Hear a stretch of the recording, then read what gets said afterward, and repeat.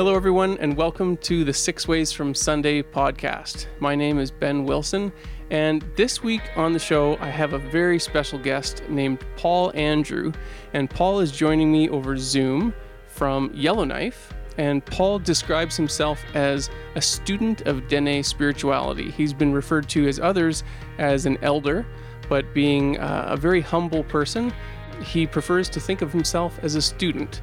So Paul, first of all, welcome to the Six Ways from Sunday podcast, and thank you so much for sharing some time with me today.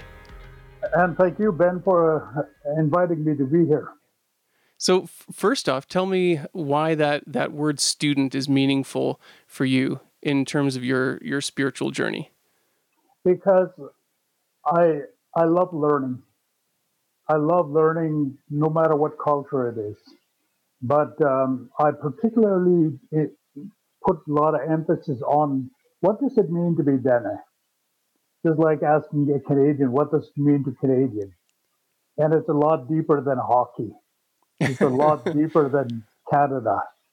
And that's what I try to find out is that trying to find out what it means to be Dene. And no matter who you're talking to or what it is that they're talking about, you find that it becomes deep. And that's where the spirituality comes in. So there's really just no end to that journey, it sounds like. That's the way my elders have always described it. What I have noticed with the elders, and we're talking about somebody in their 70s and 80s and 90s who are still sitting with people and listening and learning all the time, who are always looking for wisdom, always looking for knowledge. Because one of the things that makes us good people, what we believe, is we become good people by being others oriented. If you do your own thing, you're going to run into trouble. So what we try to do is really work with other people. But that's just a part of it. And that's what they're always trying to teach me, is that always be open to the sky, to the wind, for example, or to the birds that are out there. So many places we can look for lessons, life lessons and spiritual lessons. So you raised a question just now, Paul, that I was going to ask you, which is, what does it mean to be Dene? So I'm somewhat familiar with what the Dene Nation is, but I think a lot of Canadians are not, or they've maybe heard the term, but they're not really sure what it means or where the Dene Nation exists and what kind of region it represents. Can you give me a bit of an understanding and give our listeners a little bit more understanding about what it means to be Dene and what Dene Nation means? Well, the Dene, we go a long ways. We're fairly scattered along a big geographic area, all the way from Alaska to northern Alberta and BC, right into the Yukon. And along the way, somebody divided us up and called us different names. But now we're getting back to the point where we are calling ourselves Dene. And for example, Dene Sushene, that's how people in the Saskatchewan area call themselves, and northern Alberta would be Dene. So we have all that. So we're talking about the big geographic area. The population is not as big, but if there's anything that we have in common, is is definitely spirituality. And I think one of the things that we're learning from each other is that the commonality of our language, the commonality of lifestyle, and definitely the commonality in the way we pray and the way we receive knowledge and the way we relate to not just people, but the environment. Mm. That's obviously such a core piece of not only the spirituality, but the culture. And of course, the two are totally intertwined. But so it sounds to me then, Paul, that it's not, Dene is not a tribe, but more a term that has come to represent a people that includes multiple tribes. Is that right?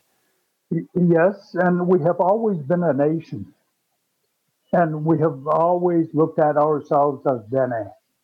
And like I said, somebody else has divided us into regions, into territories, and for their own good, not necessarily ours.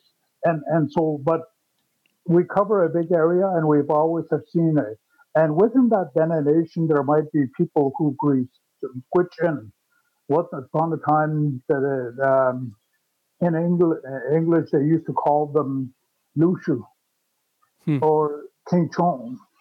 Once upon a time, they used to be called Dogwits, and so forth, North and South Slavey. So they're divided into, like I say, different names in different regions.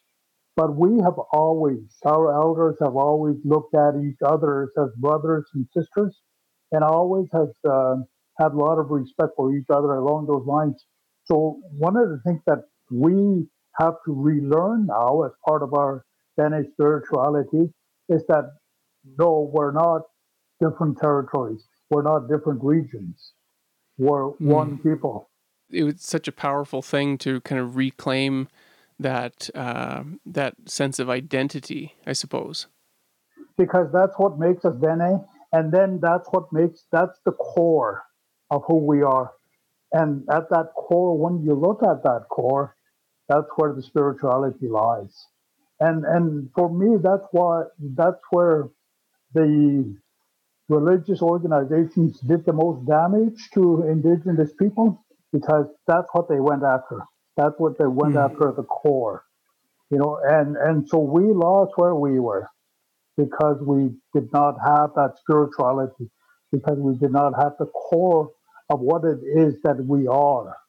And Hmm. so now I think what we're trying to do is trying to find that, what does it make us to be Dene? We got same skin, we got same hair color, but so what makes us different? And that's what I think we're looking for. So it's a journey that of curiosity and exploration, even for yourself as an elder and other elders. You mentioned people within the Dene Nation that are in their 70s and 80s and 90s that are still seeking wisdom and still reconnecting with their own and their ancestors as well, right? Like this goes back. The Dene Nation is thousands of years old, correct? Yes, yes, and you never stop learning. You never stop seeking knowledge, because we want to be the best we can be, and we want to take as much from other people as we can. And Mm. this is all time knowledge, always learning, and the gifts that we're given is all free, so we give it away for free. That's the Mm. obligation that we have. Is that whatever gift that we have been given, if you talk to the elders, they will say, "You might think I'm smart, but this is not mine. This is what I received from my elders, something they've got back from thousands and thousands of years." So that's basically what we do, is that we try to collect as much as we can, and then we pass it on to others. It really is incredible that that's even possible. You know, when you think about humanity and how one individual person is here on this earth for such a short time, 70 or 80 or 90 years, if you're really fortunate, and if you're really lucky to live a long life, but in on the scale of thousands or tens of thousands of years of culture being passed along, one person's lifetime is just so short that it seems like it would be so easy for some of that to be lost between from one generation to the next. Yes, But what is it that within your culture and within that spirituality that maintains that sense of continuity, or that ensures that it is passed along to the next generation?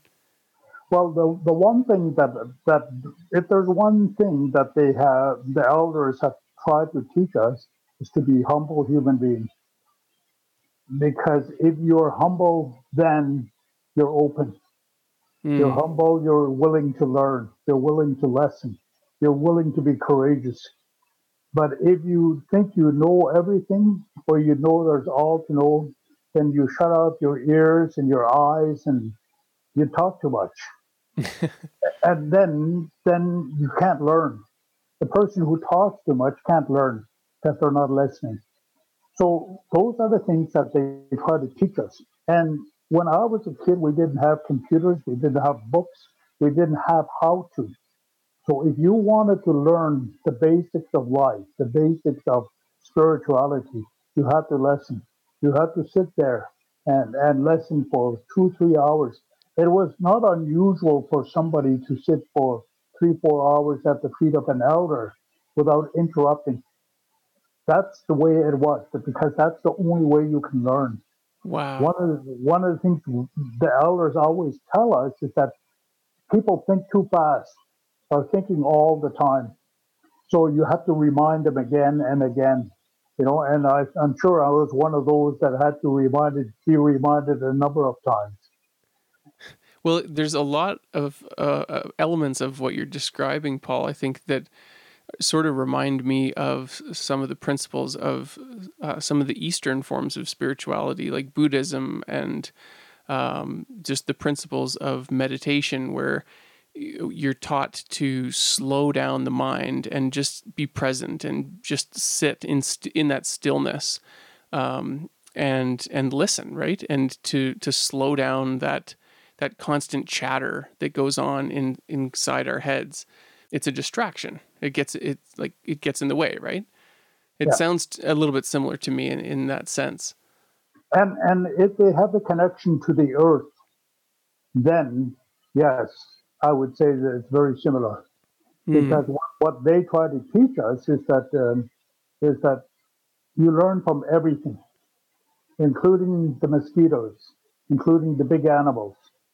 So if you hear the elders pray, you will always hear them say, Creator, take care of the small animals. Take care of the ones who live in and on earth, those in the water and those in the sky. That's the first they always pray for, Hmm. because they know, our legends tell us that our animals were our teachers. We learned everything we know from the animals, and we still learn from animals. I don't know, when that tsunami happened in Japan, a lot of indigenous people escaped that because they were following the animals. They saw that the animals were going away, flying away, and they knew that something was up. Oh, And that's the wow. same thing up here with us. If you're traveling and you're walking in the bush and you see birds flying around, or the chatter of a squirrel, for example, you know that there's something else going on, Yeah. because by then you're walking and they know you, and if something else comes along. So that's the kind of stuff, and it comes from the earth. They call Mother Earth because Mother Earth is giving. So we Yeah. always have to respect that. So that's the thing. And be Source of connected. life. Yeah. So those are some really practical examples, Paul, of sort of the inherent wisdom that lies within the natural world and creatures from large to small. But I know that there's also um, a lot of myth and symbolism and story that's used to teach some of those lessons that tie into the natural world as well, right? Like even just from the creation story. Do you have any examples or favorite lessons that tie into a particular animal or to the natural world that you would maybe share with a grandchild or with someone in your community? Almost every place in the north, they have what they may call sacred areas. And that area comes back from stories that go way back. Beside my town where I was born, there's a big rock. They called it Bear Rock. And on it, there's three symbols, three very obvious symbols. And what the elders tell us is that it was from the days of Yamurisha, would be almost around the time of creation. And what Yamarija did was that he cleaned it up so that Dene can live because of all the animals that were there. And those three symbols are beaver skins, and they're still there today. If you went to Tulita, you will see it there today. And it's a reminder for not only us who live there, but also everybody else that yes, here is where you come from, and Wow. here is where you'll go back to. In So yes, and we have a. This is just one story. There's a whole bunch of other stories that reminds us about our tradition and where we come from. in our area here in central Alberta, the beaver pelt has a lot of connection, obviously, to the history of Indigenous people, but also of settlers and non-Indigenous people. Are there specific stories that tie to lessons that a particular animal is there to kind of teach us that come to mind for you, or any favorites like the beaver or any others? Well, there's a whole bunch of them. Again, again, if you follow that particular story, uh, almost every animal had the, a history that was in conflict with the Dene, for example. And the way they destroyed Dene was because of their size.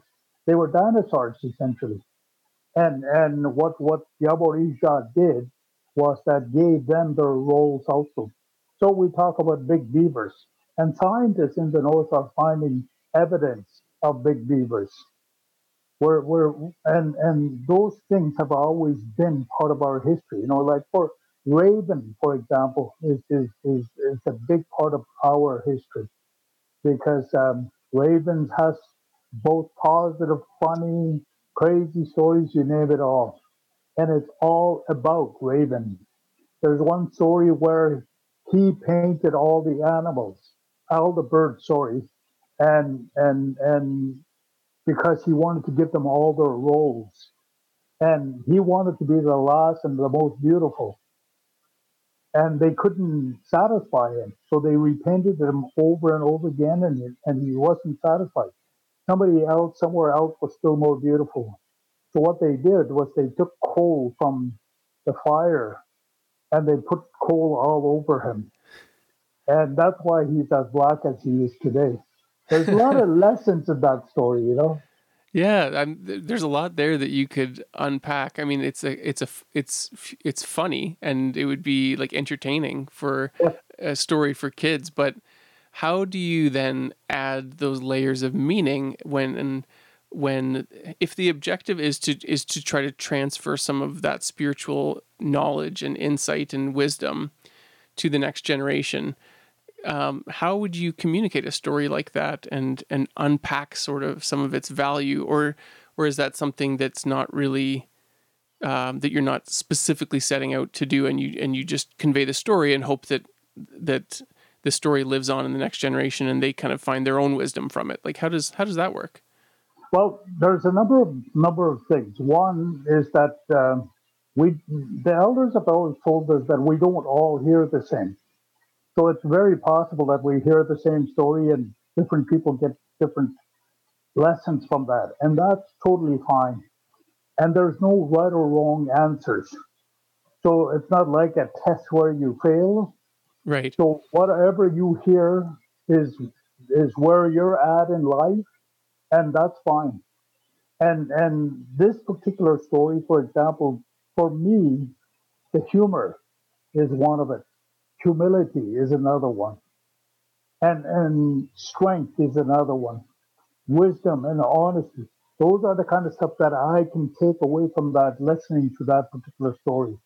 Hmm. And it's those values, it's those core values that makes you Dene. And the more of those positive stuff that you get out of a story like that, the more spiritual you can become. So one of the things that they always have tried to tell us, and they will never tell the story once.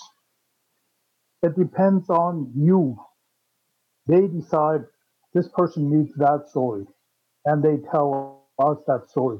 For up to us as students to find out now why that particular story.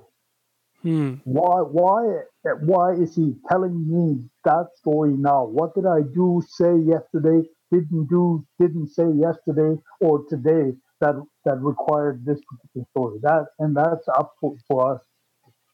Again, wherever you come up with whatever answer you come up with at that time, it's fine. Yeah. Oh, that's such a beautiful way to learn, I think, isn't it? Where the responsibility is also on the person who's seeking that wisdom. That you have to go through that process of seeking and asking questions and sitting in silence and listening in order for you yourself to be given that wisdom, to receive that gift. It's not Mhm. just, oh, here you go and memorize this lesson and here's the value in it. And like our way of learning in Western culture and in Western kind of education, the format is sort of, here are the facts and memorize the following numbers and statistics and dates and information, and use the power of repetition to make sure that you're going to remember it. But there isn't um, that same sense of, you have to go on sort of a quest for it. It's a very different model. Mhm. And that's one of the reasons that we became so confused because of just what you described. And there's many other instances where it's confusing. Time, for example. Who decided that Sunday was Sunday and Monday was Monday?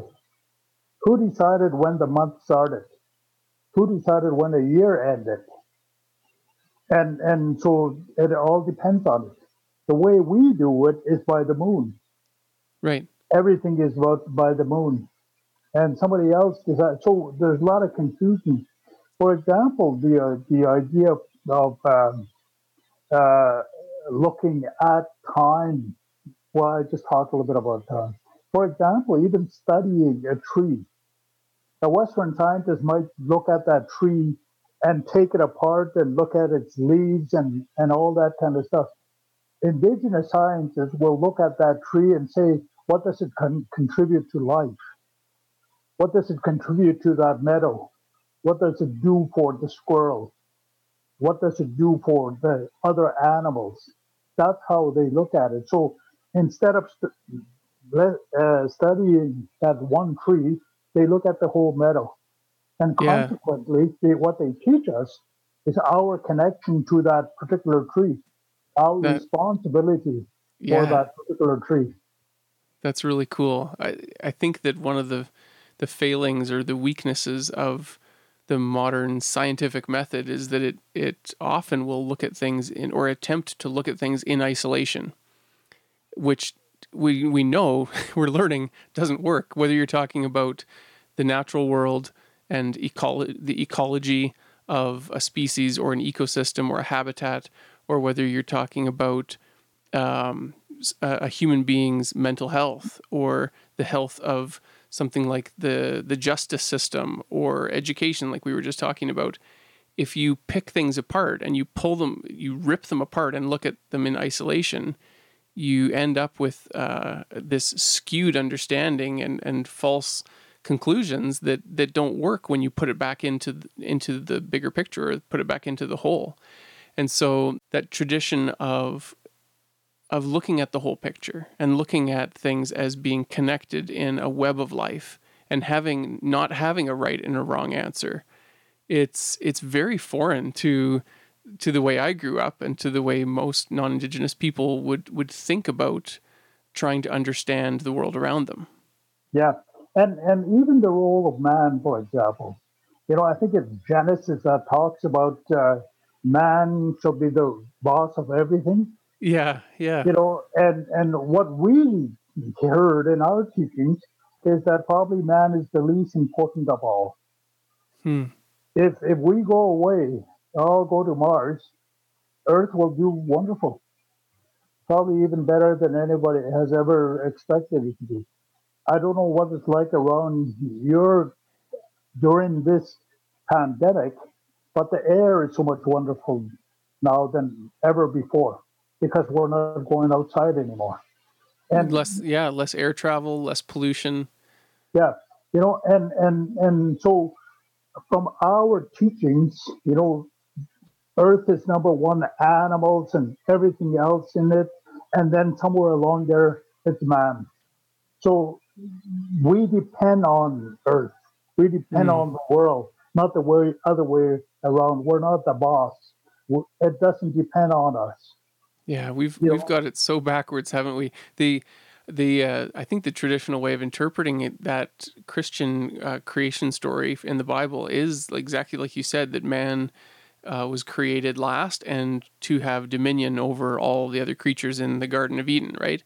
But I've heard our minister in our church here in the Basha United Church and the Pinoki United Church. His name's Robin, and I really like his approach, which is more that humanity is responsible for a sense of nurturing and taking care of the land that we live on and the nature that we interact with. So this sense of stewardship of the earth, not um, not a sense of ownership and control over it. yeah, and I think that's the kind of teachings that we have. Especially in the South, you will hear the term "all my relations." You will hear somebody praying, or when they're saying goodbye, they will say "all my relations," and that's to acknowledge everything around, including the mosquitoes, including the moose, including the trees, because we're related to everything here. Mm. The only way we do good is if the whole world around us do good. If the Mother Earth suffers, we suffer. So we have an obligation, a responsibility to take care of our relations. And it just doesn't mean human relations. It means everything else in the world. And even though we don't say all my relations, we definitely Segotina means all my relations too. Yeah. Hmm. So part of our job, part of Dene spirituality is number one to take care of elders. They're the most important people. They're more than teachers. They're spiritual guides. They're professors. They're everything that you want in life because they have been humbled. They have learned so much in their lives, and now they have become elders and ready to give back what they have been given. So they are revered. And then the second is always the gift from the Creator is always the disabled and the orphans. Our job is to look after those two groups on a regular basis all the time.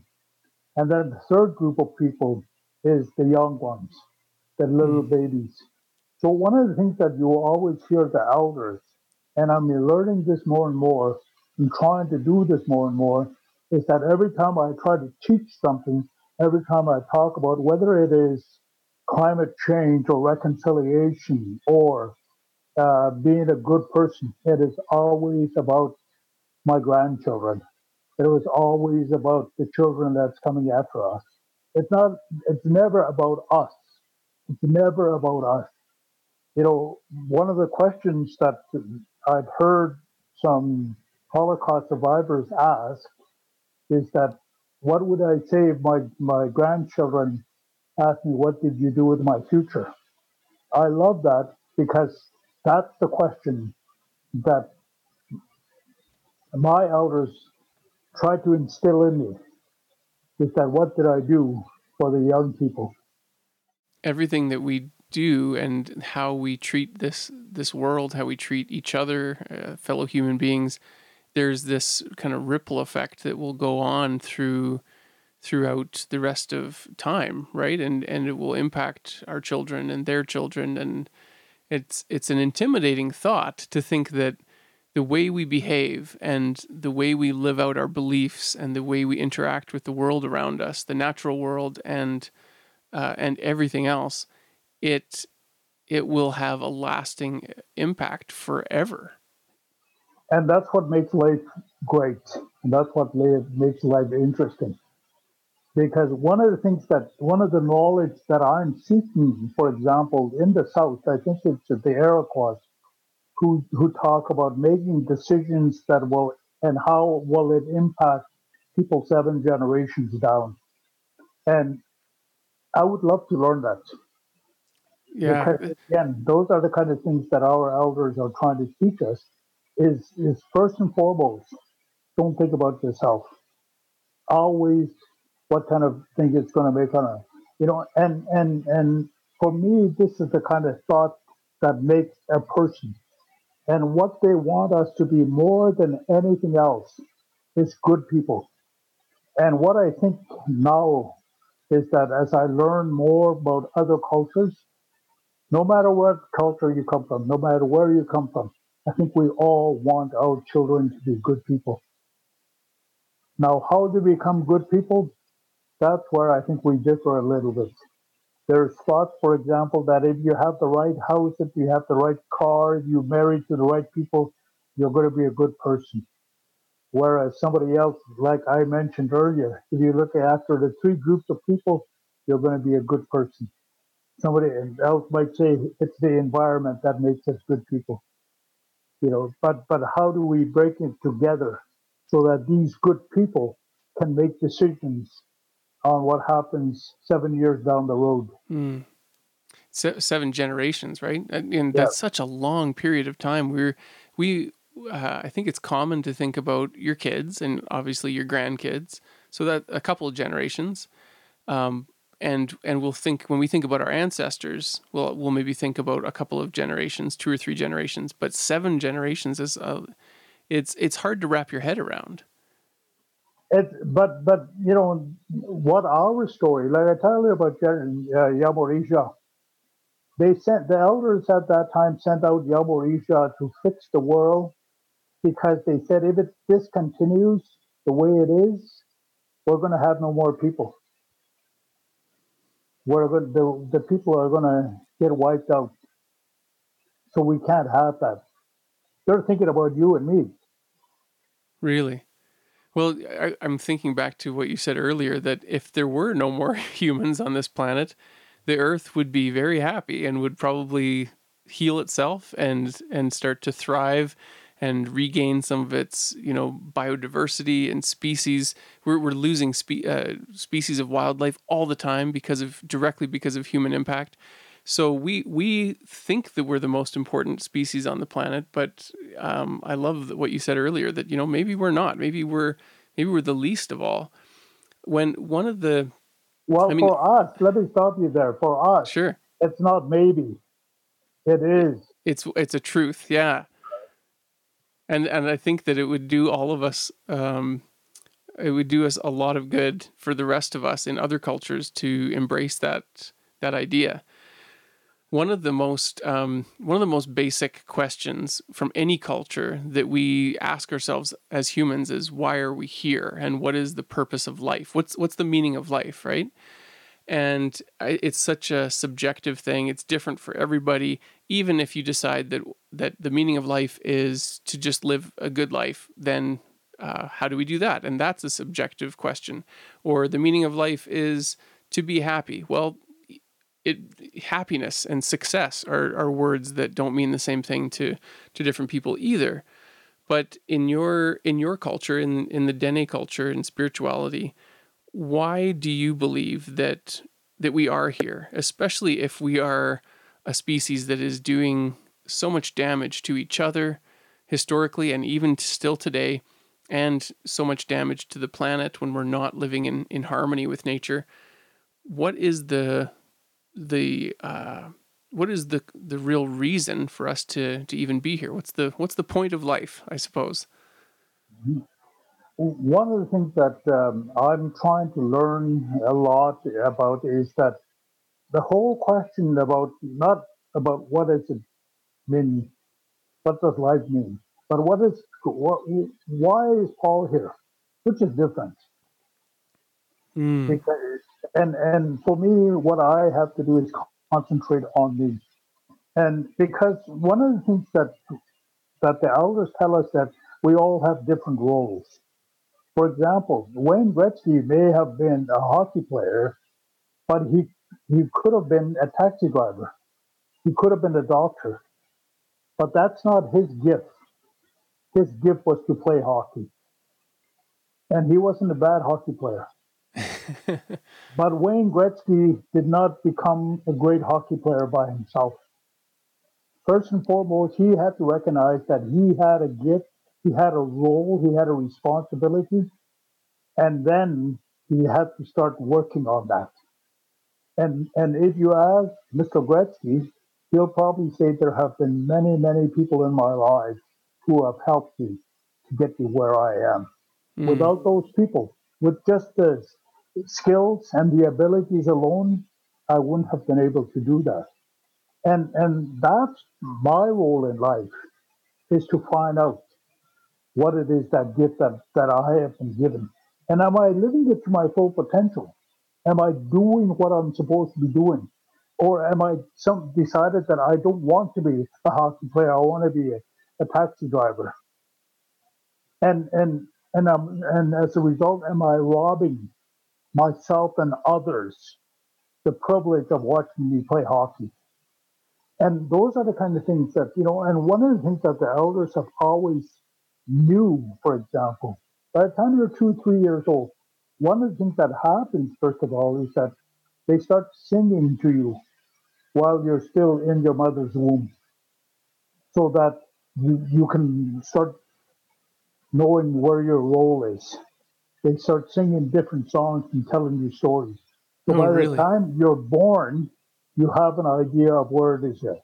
And the elders, know that this is going to be a hunter, a philosopher, a dreamer, a healer, and then that's what they start teaching that person.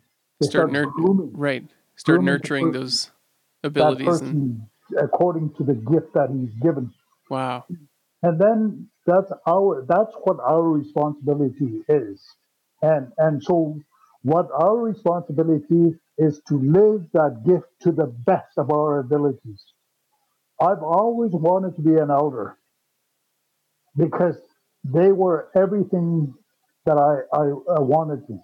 I played hockey, I played ball, I played music. I do a lot of things. I like it, but I want to be an elder because I believe now that's what my gift is to be an elder. Mm. And so that's what they tell us to concentrate on. This whole question about what life is all about. Yeah.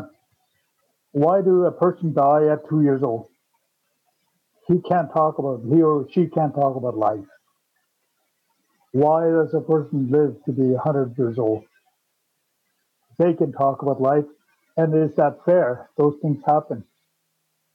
I don't know the answer to that. And as far as I know, the elders that I talk to never have the answer to that. So they don't concentrate about what the meaning of life is.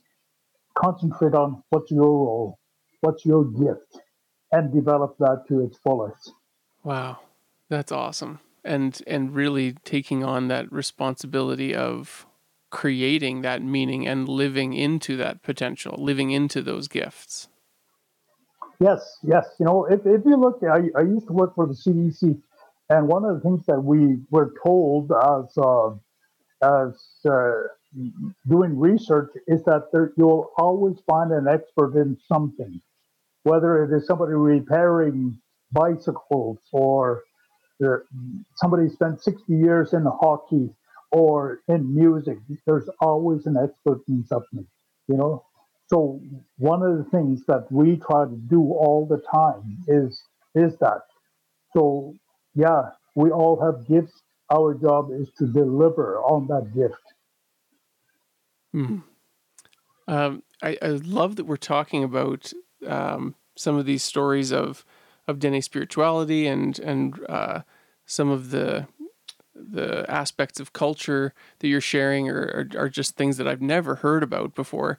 And right now, we're getting ready to celebrate on this coming Sunday, June 14th, is Indigenous Day of Prayer within the United Church of Canada. We we place importance on celebrating aspects of Indigenous culture on that day of Indigenous Day of Prayer.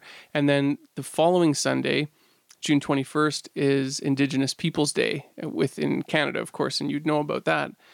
I think that sharing these stories, and especially when we mark these, we have these days kind of set aside for that purpose of honoring and learning more about these stories, that is such a powerful way of increasing people's awareness. Like I said earlier at the beginning, I think there's a lot of people in Canada that would have almost zero knowledge about Dene Nation at all, let alone, and maybe that's because there aren't Dene people in their community. Maybe it's because the Indigenous people in that part of Canada are some of the other tribes and other nations that they maybe would hopefully be more familiar with. I know where we live, we have several, but I have to admit my ignorance there too, that I know a little bit more about maybe Cree than I would about Dene culture and customs, but even the Cree or the Blackfoot or the Sioux or Siksika that are more local to our area here in central Alberta, there's so much of it that I'm just completely unaware of. How do you think we can do a better job as non-Indigenous people to embrace Indigenous culture and learn more about Indigenous spirituality? Well, first of all, the thing that we're doing right now is dialogue, and that's the key. I think and personalize it. This is not this is not the question about what is life. Take it down to what does it mean to me and how am I going to accomplish that. Hmm. And because it's important that we look at people, we look at human beings. How would I don't know anything about you. I don't know if you have a partner or children, but how would you like to have a relationship with them? And how do you develop that relationship with those persons? And how do you keep that relationship? And that's the way to look at other people. You may and again on a personal level you might disagree with somebody, but does that mean you sever the relationship? I hope not. You don't understand something? Does it mean you sever a relationship? I hope no. What do you try to do? I hope that if you have a personal relationship with somebody, that you would have a dialogue with them, and that you would try to. One of the things that the elders always told us is to accept people just the way they are, Hmm. and in my days, I may have done some crazy things, but the elders were always there for me. So they lived that. They lived accepting people just Free the of way. judgment. Yeah, and so that's the kind of things that we need to do nowadays. Is that Hmm. because if we're serious about reconciliation, if then there's times where it's going to hurt. There's probably a lot of times when it's going to be really difficult. Again, on a personal relationship, if you're dealing with an alcoholic who's a member of the family, for example, and you may one day want to kick him out and throw him out and hope never to see him again, you know, but you know you can't do that because he's still family, Hmm. and it's the same thing that we got to bring. So it's not going to be easy. It's not going to be a walk in the park, obviously. But what it is going to be is that it's going to make us better people. It's Hmm. going to make us the kind of people that we were meant to be. It's going to make us the kind of people that we were given the gift for. And the dialogue is really important, the acceptance of people the way they are. And we have to be courageous. We can't, same old doesn't exist anymore. Anybody listening or thinking about same old, you got to change that. You got to challenge that. We have a job. We have a responsibility to challenge those people who are trying to do same old got us where we are here. So if we want to change, if we're serious about reconciliation, then we challenge those kind of things. We have to respect each other. We have to tell each other things that we don't want to hear sometimes, And again, all on a personal relationship. That's what happens. But Mm. now we got to do it to sometimes strangers. Sometimes Well, we got to reach out to strangers, you know? I think that the whole idea of reconciliation is that there is something there to be reconciled, and that is the traumas and the hurt and the pain that has been caused by like to give people a little bit of history or background if they're not familiar. I know that the Truth and Reconciliation Commission has been a big part of the United Church of Canada, and they've really strongly supported it. But across Canada, it's been something that's been going on for many years. I think it started 10 or 12 years ago, like around 2007 or so. And the government has put a lot of work into going across the country and listening, which is such an important part of it, but hearing from thousands of people and witnesses and hearing those stories. What is it to you in your mind, Paul? What is it that we're trying to reconcile, and how do we do that? Well, there's one of the things that I have been telling people because I believe it is that our relationship with non-Indigenous people is based on contact.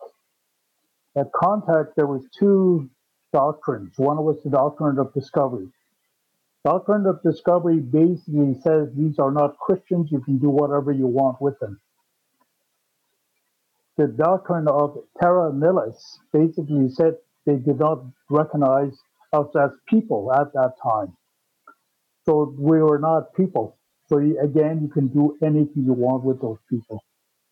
And there's historians, archaeologists, and anthropologists will tell you that as many as 100 million people have been killed in the Americas since contact.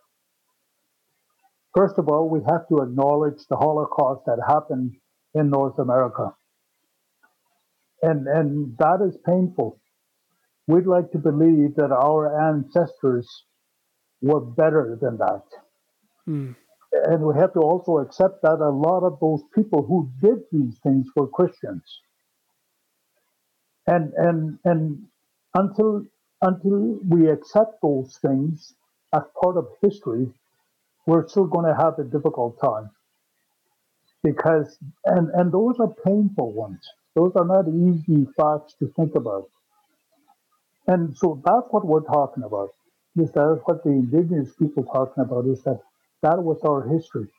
What has happened since then, institutions, almost everything, policy, public policies, government, corporations are built to protect those two doctrines.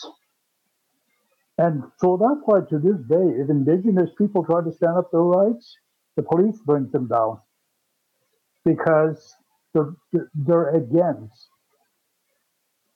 the everything that has been set up to this point. Right. So It's systemically built into the the cultural systems and things that we have in place that our country is built on. So it's not a simple thing to just acknowledge it and apologize and then go back to living in that system that's still oppressing and still marginalizing and still holding a thumb on those people. yes, and the churches have to also realize that, like I said earlier, they probably did the most damage because they went after our spirituality. They tried to Hmm. destroy our spirituality. What people all over the world have found is you can't destroy people's spirituality. You just can't. That No. you know, the only way you'll do that is if you wipe them all out. Because as long as they're alive, there's a spirit there, and there's a resilience of the spirit Yeah. that you cannot do away with. And then what the churches have to do also is not just reach out to their own congregation or own membership. They have to reach out to all indigenous people. And as far as I know, like you said, it's been 12, 13 years since all this started. No church has ever reached out to me. And part of me don't care because this is not about the church. But part of me saying, if they're treating me like that, how are they treating other Indigenous people? Hmm. And those are kind of stuff that I think we have to uh, deal with if we're serious about reconciliation. Hmm. I also think that there's a temptation to take this easy path of, well, these wrongs that were committed, it wasn't me that did it, and if it was 100 years ago, even 50 or 60 years ago, or more recent examples of the wrongs that were committed during the residential schools. It's easy to kind of wash our hands of that and say, well, I wasn't behind that, I wasn't a part of that, I wasn't complicit in that. But I think that there is a certain level of privilege that we walk through life with as non-Indigenous people in Canada, that we are the benefactors of oppression that has occurred, and to some extent we do have to own that we're part of that system still, and Hmm. that history is part of our story. Yes, unfortunately, we as Canadians like to believe that history of the Americas happened at contact. They do not believe that there was a whole bunch of people living here already, and they had civilization that compared and even surpassed London and Paris at that time. They, they really believed that there was nobody here, that we came here and there was nothing, so we took the land. And that was the stories we had, that we were the bad people. All the movies you see, that it was always we were the bad people. So Mm. those are and those are like you say, like to say that it was 600 years ago since contact, and we're sorry and let's move on. And again, what about your own training as religious people? Is it that easy to forgive? Is it that easy to forget? You know, I would call it cheap grace, cheap forgiveness.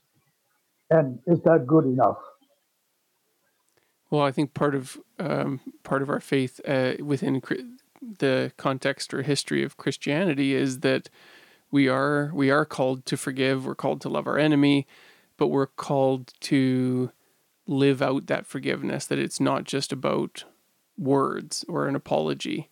We're in loving your neighbor, or that golden rule of loving others as you would want to be treated. It's all about living out that love, not just saying the right thing. Yeah, and if people do that, then we're on the right trail. But it's so much easier to say than to do, right? The action that needs to follow. It's like right now, all over the media is the current um, protesting going on, and the Black Lives Matter movement that's getting so much attention right now, which is so needed.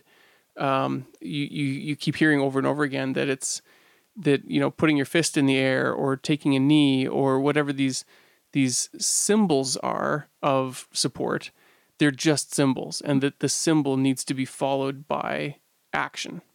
Hmm. Yes, and unfortunately, we're so used to the system right now.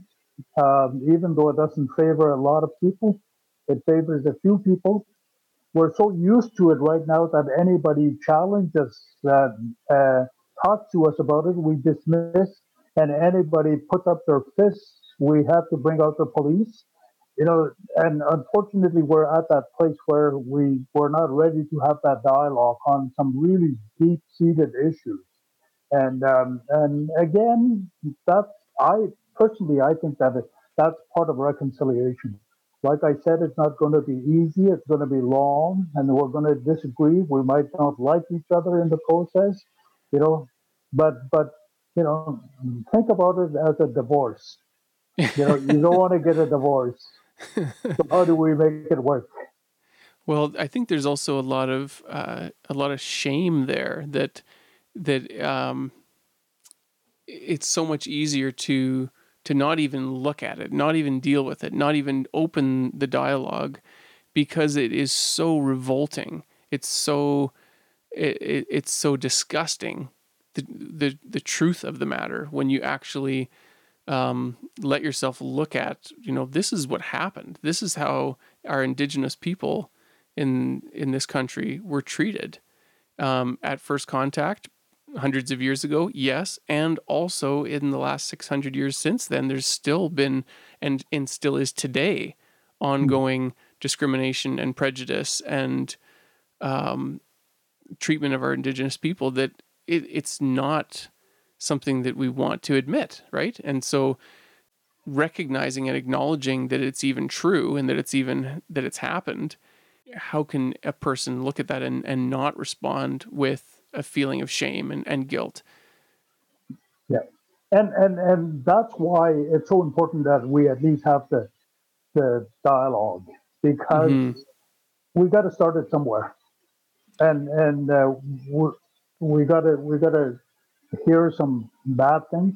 One of the things that Indigenous people have to do with ourselves is, how do we reconcile among ourselves? Mm. And that's a tough one too. A lot of anger over the years that Indigenous have, it has been internalized. So Mm. we hurt ourselves, we hurt our brothers and sisters, we hurt our communities, because every time we go after you guys, you beat us up, you shoot us. So we have to take it out on our own people. Mm. So we have our own reconciliation to deal with, and that is a tough one too. So we're all in a tough situation, but that's where um, vigilance, courage comes in, because and we're not alone in this. Yeah.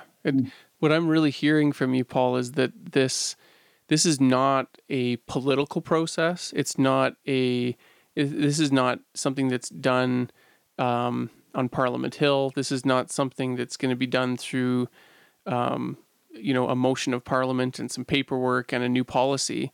This process of reconciliation, the act of reconciling, is something that's not just done at a leadership level. It's something that all of us need to wrestle with and all of us need to engage in, because otherwise, how can it actually create meaningful change that will impact everyone? If it's just the Dene Nation elders have some discussion and make some decisions, and okay, yeah, we've gone through, we've reconciled, then it hasn't impacted all of the people of that community or of that culture. And it's the same with the non-Indigenous side. If we just look to Trudeau to sort out to finish up this Truth and Reconciliation Commission process and make some decisions and pass it through Parliament, that's meaningless if it's not involved the population, right? Yes, and you're not living up to your gift if you don't do those things. And like I said earlier, this is personal. Then you have to personalize it, and you have to do some of the things, and that's what I try to do. Is that yeah? So they're having a hard time in the States. Well, what do I do? Mm. How am I reaching out to that Black person or somebody who's hurting? Beyond the official process of truth and reconciliation and how the government or how the United Church of Canada or other religious structures might be grappling with that, I think there are some things, some tangible things, some practical things that individual people can do and that faith groups or communities can do. And I know our community of faith here has done things like observing Indigenous Peoples Day every summer, or including elders in a church service on a Sunday morning and sharing some of their stories and some of their wisdom, some of their spirituality, and things like the blanket exercise that I'm sure you're familiar with. There's a group, I think they're named Kairos or Kairos, yeah. Kairos. So Yeah. they've got people who are trained in conducting these workshops, and we had someone come to Basha here, and in the basement of our church, we had the blanket exercise, and there was, I think, 25 or 30 people that were there, and it was really impactful for people who participated, because it was, you were participating in something, you were experientially learning it. It wasn't just reading about it or seeing something on social media. We were gathering together, and which is of course harder to do right now with the pandemic and everything. But what are some other things maybe that I'm not aware of, or listeners aren't aware of, that you could offer to suggest that people can actually do and take action? Well, some of the things that we've encouraged people in the north to do, for example, is that there's feasts and drum dances going on. Go out to those, and they're always welcoming people. They're always opening doors, and a lot of times you don't have to bring anything. There's not a potluck. They will feed you. I promise you. And dance, have fun with those people. You don't always have to cry with them. You don't always have to preach with them. You don't always have to Mm. do all those. Dance with them. Enjoy an evening with them. And one of the things that we try to tell people, because a lot of people go out on the land, is go out on the land with them and spend a couple of days. Because one of the things that in the north, anyways, a lot of people, indigenous people, go out on the land. That's where they're at their best. Hmm. And if you want to see indigenous people at their best, go out on the land with them. And try to learn a language or two. Maybe just phrases. Maybe, how are you? Negatakonte. That, small one, even something that short Mm. makes a big difference. That to the person, when you say negatakonte, you say this person is trying. Can you slow And that down for me, Paul, and say it again slower? ne ra ta konte. Nega gantoke? No, that wasn't Very quite close. right. Yeah, It was yeah, close. yeah, yeah. And I'll write it down and email it to you. That'd be great. Yeah, but even any kind of language, learn a small language. There are sewing groups. Go to sewing groups. So learn to sew with them. In Yellowknife, we have camps that teach young people how some of the traditional stuff. Go out to those camps. There's so many little things that you could do with these people. And what I think indigenous people want from non-indigenous people is just see us not in the bars, not at the stores, but out on the land. See us at our homes.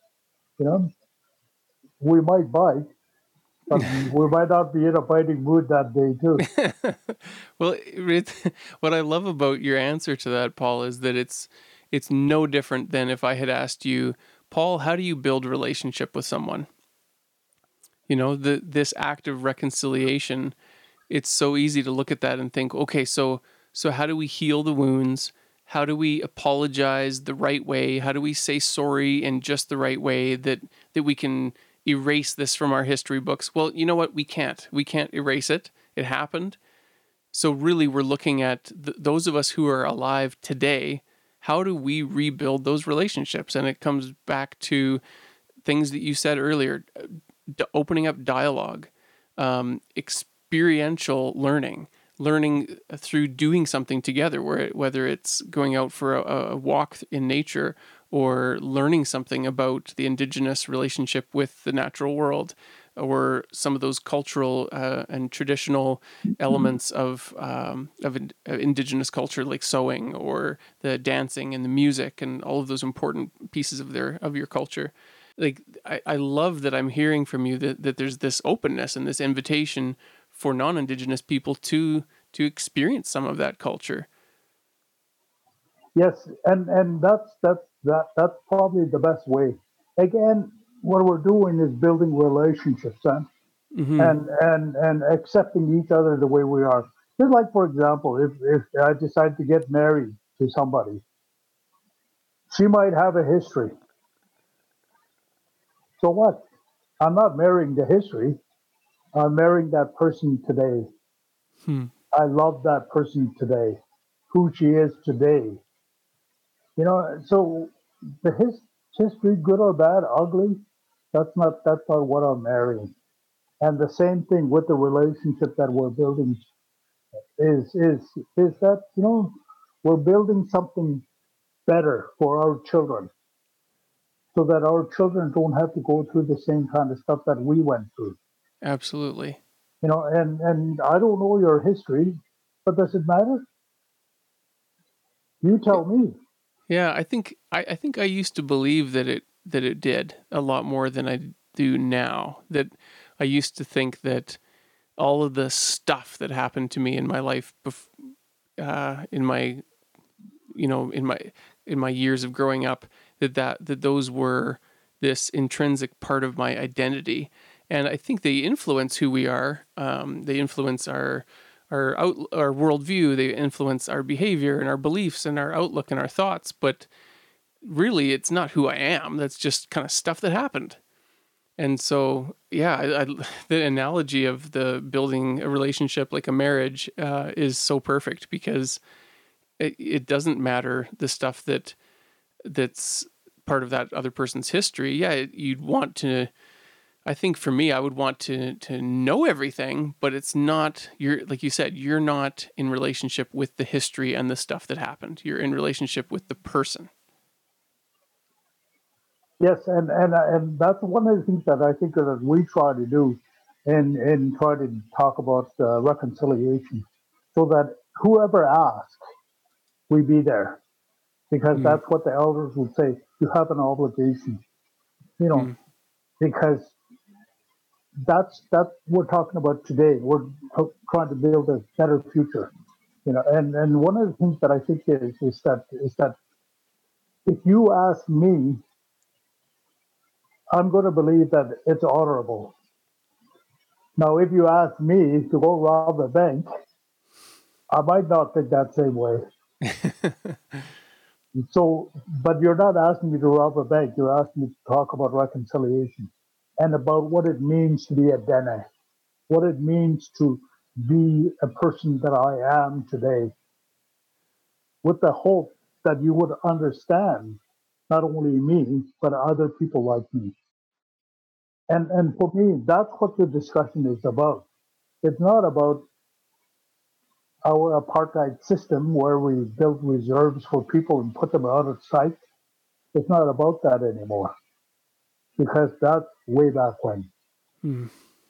Well, that's a beautiful outlook, Paul, and I really want to thank you for giving me the benefit of the doubt and being so open to that invitation to talking about it because I've had limited amounts of discussion and conversation and dialogue about reconciliation and about Indigenous culture, and anytime that I'm exposed to it, I find it fascinating and I'm intrigued by it, and I have just a great amount of respect and curiosity around it, and so everything that you've shared, your stories and wisdom and your own curiosity for your own ongoing learning and seeking more wisdom yourself is really inspiring. And thank you, Ben. Like I said, dialogue is really important. And I have a lot of respect for people who try to have dialogue and reconciliation, because that's hard, it's tough, it's not easy. And but we know that it could be better. We Yeah, know that. We I feel it every day. We see it on TV, we hear it on radio. We know it could be better. And we also know that it starts with us. absolutely. Well, I agree with you there. I think that it can be better and it needs to be, and our children deserve better. So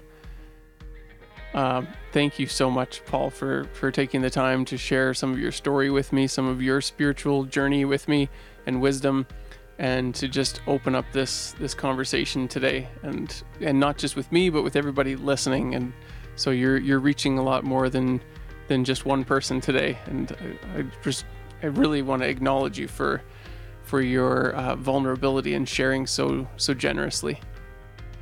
Thank you, Ben. I also want to encourage people listening to continue that dialogue by learning more, by listening to other people who speak about truth and reconciliation, and anyone who speaks about Indigenous culture in Canada. There's so many resources out there. Paul, do you have any places that you would point people to go either online and learn more, or even just in their own communities anywhere in Canada? Well, the library is good. There's a lot of books on Indigenous issues, and I'll send you some sites that you can check out as far as reconciliation goes. That would be great. I'd really appreciate that, and I'll include those links in the notes on the podcast. So, thank you again, Paul, for coming on today, and thanks everybody for listening. And until next time on 6 Ways from Sunday, take care and be well.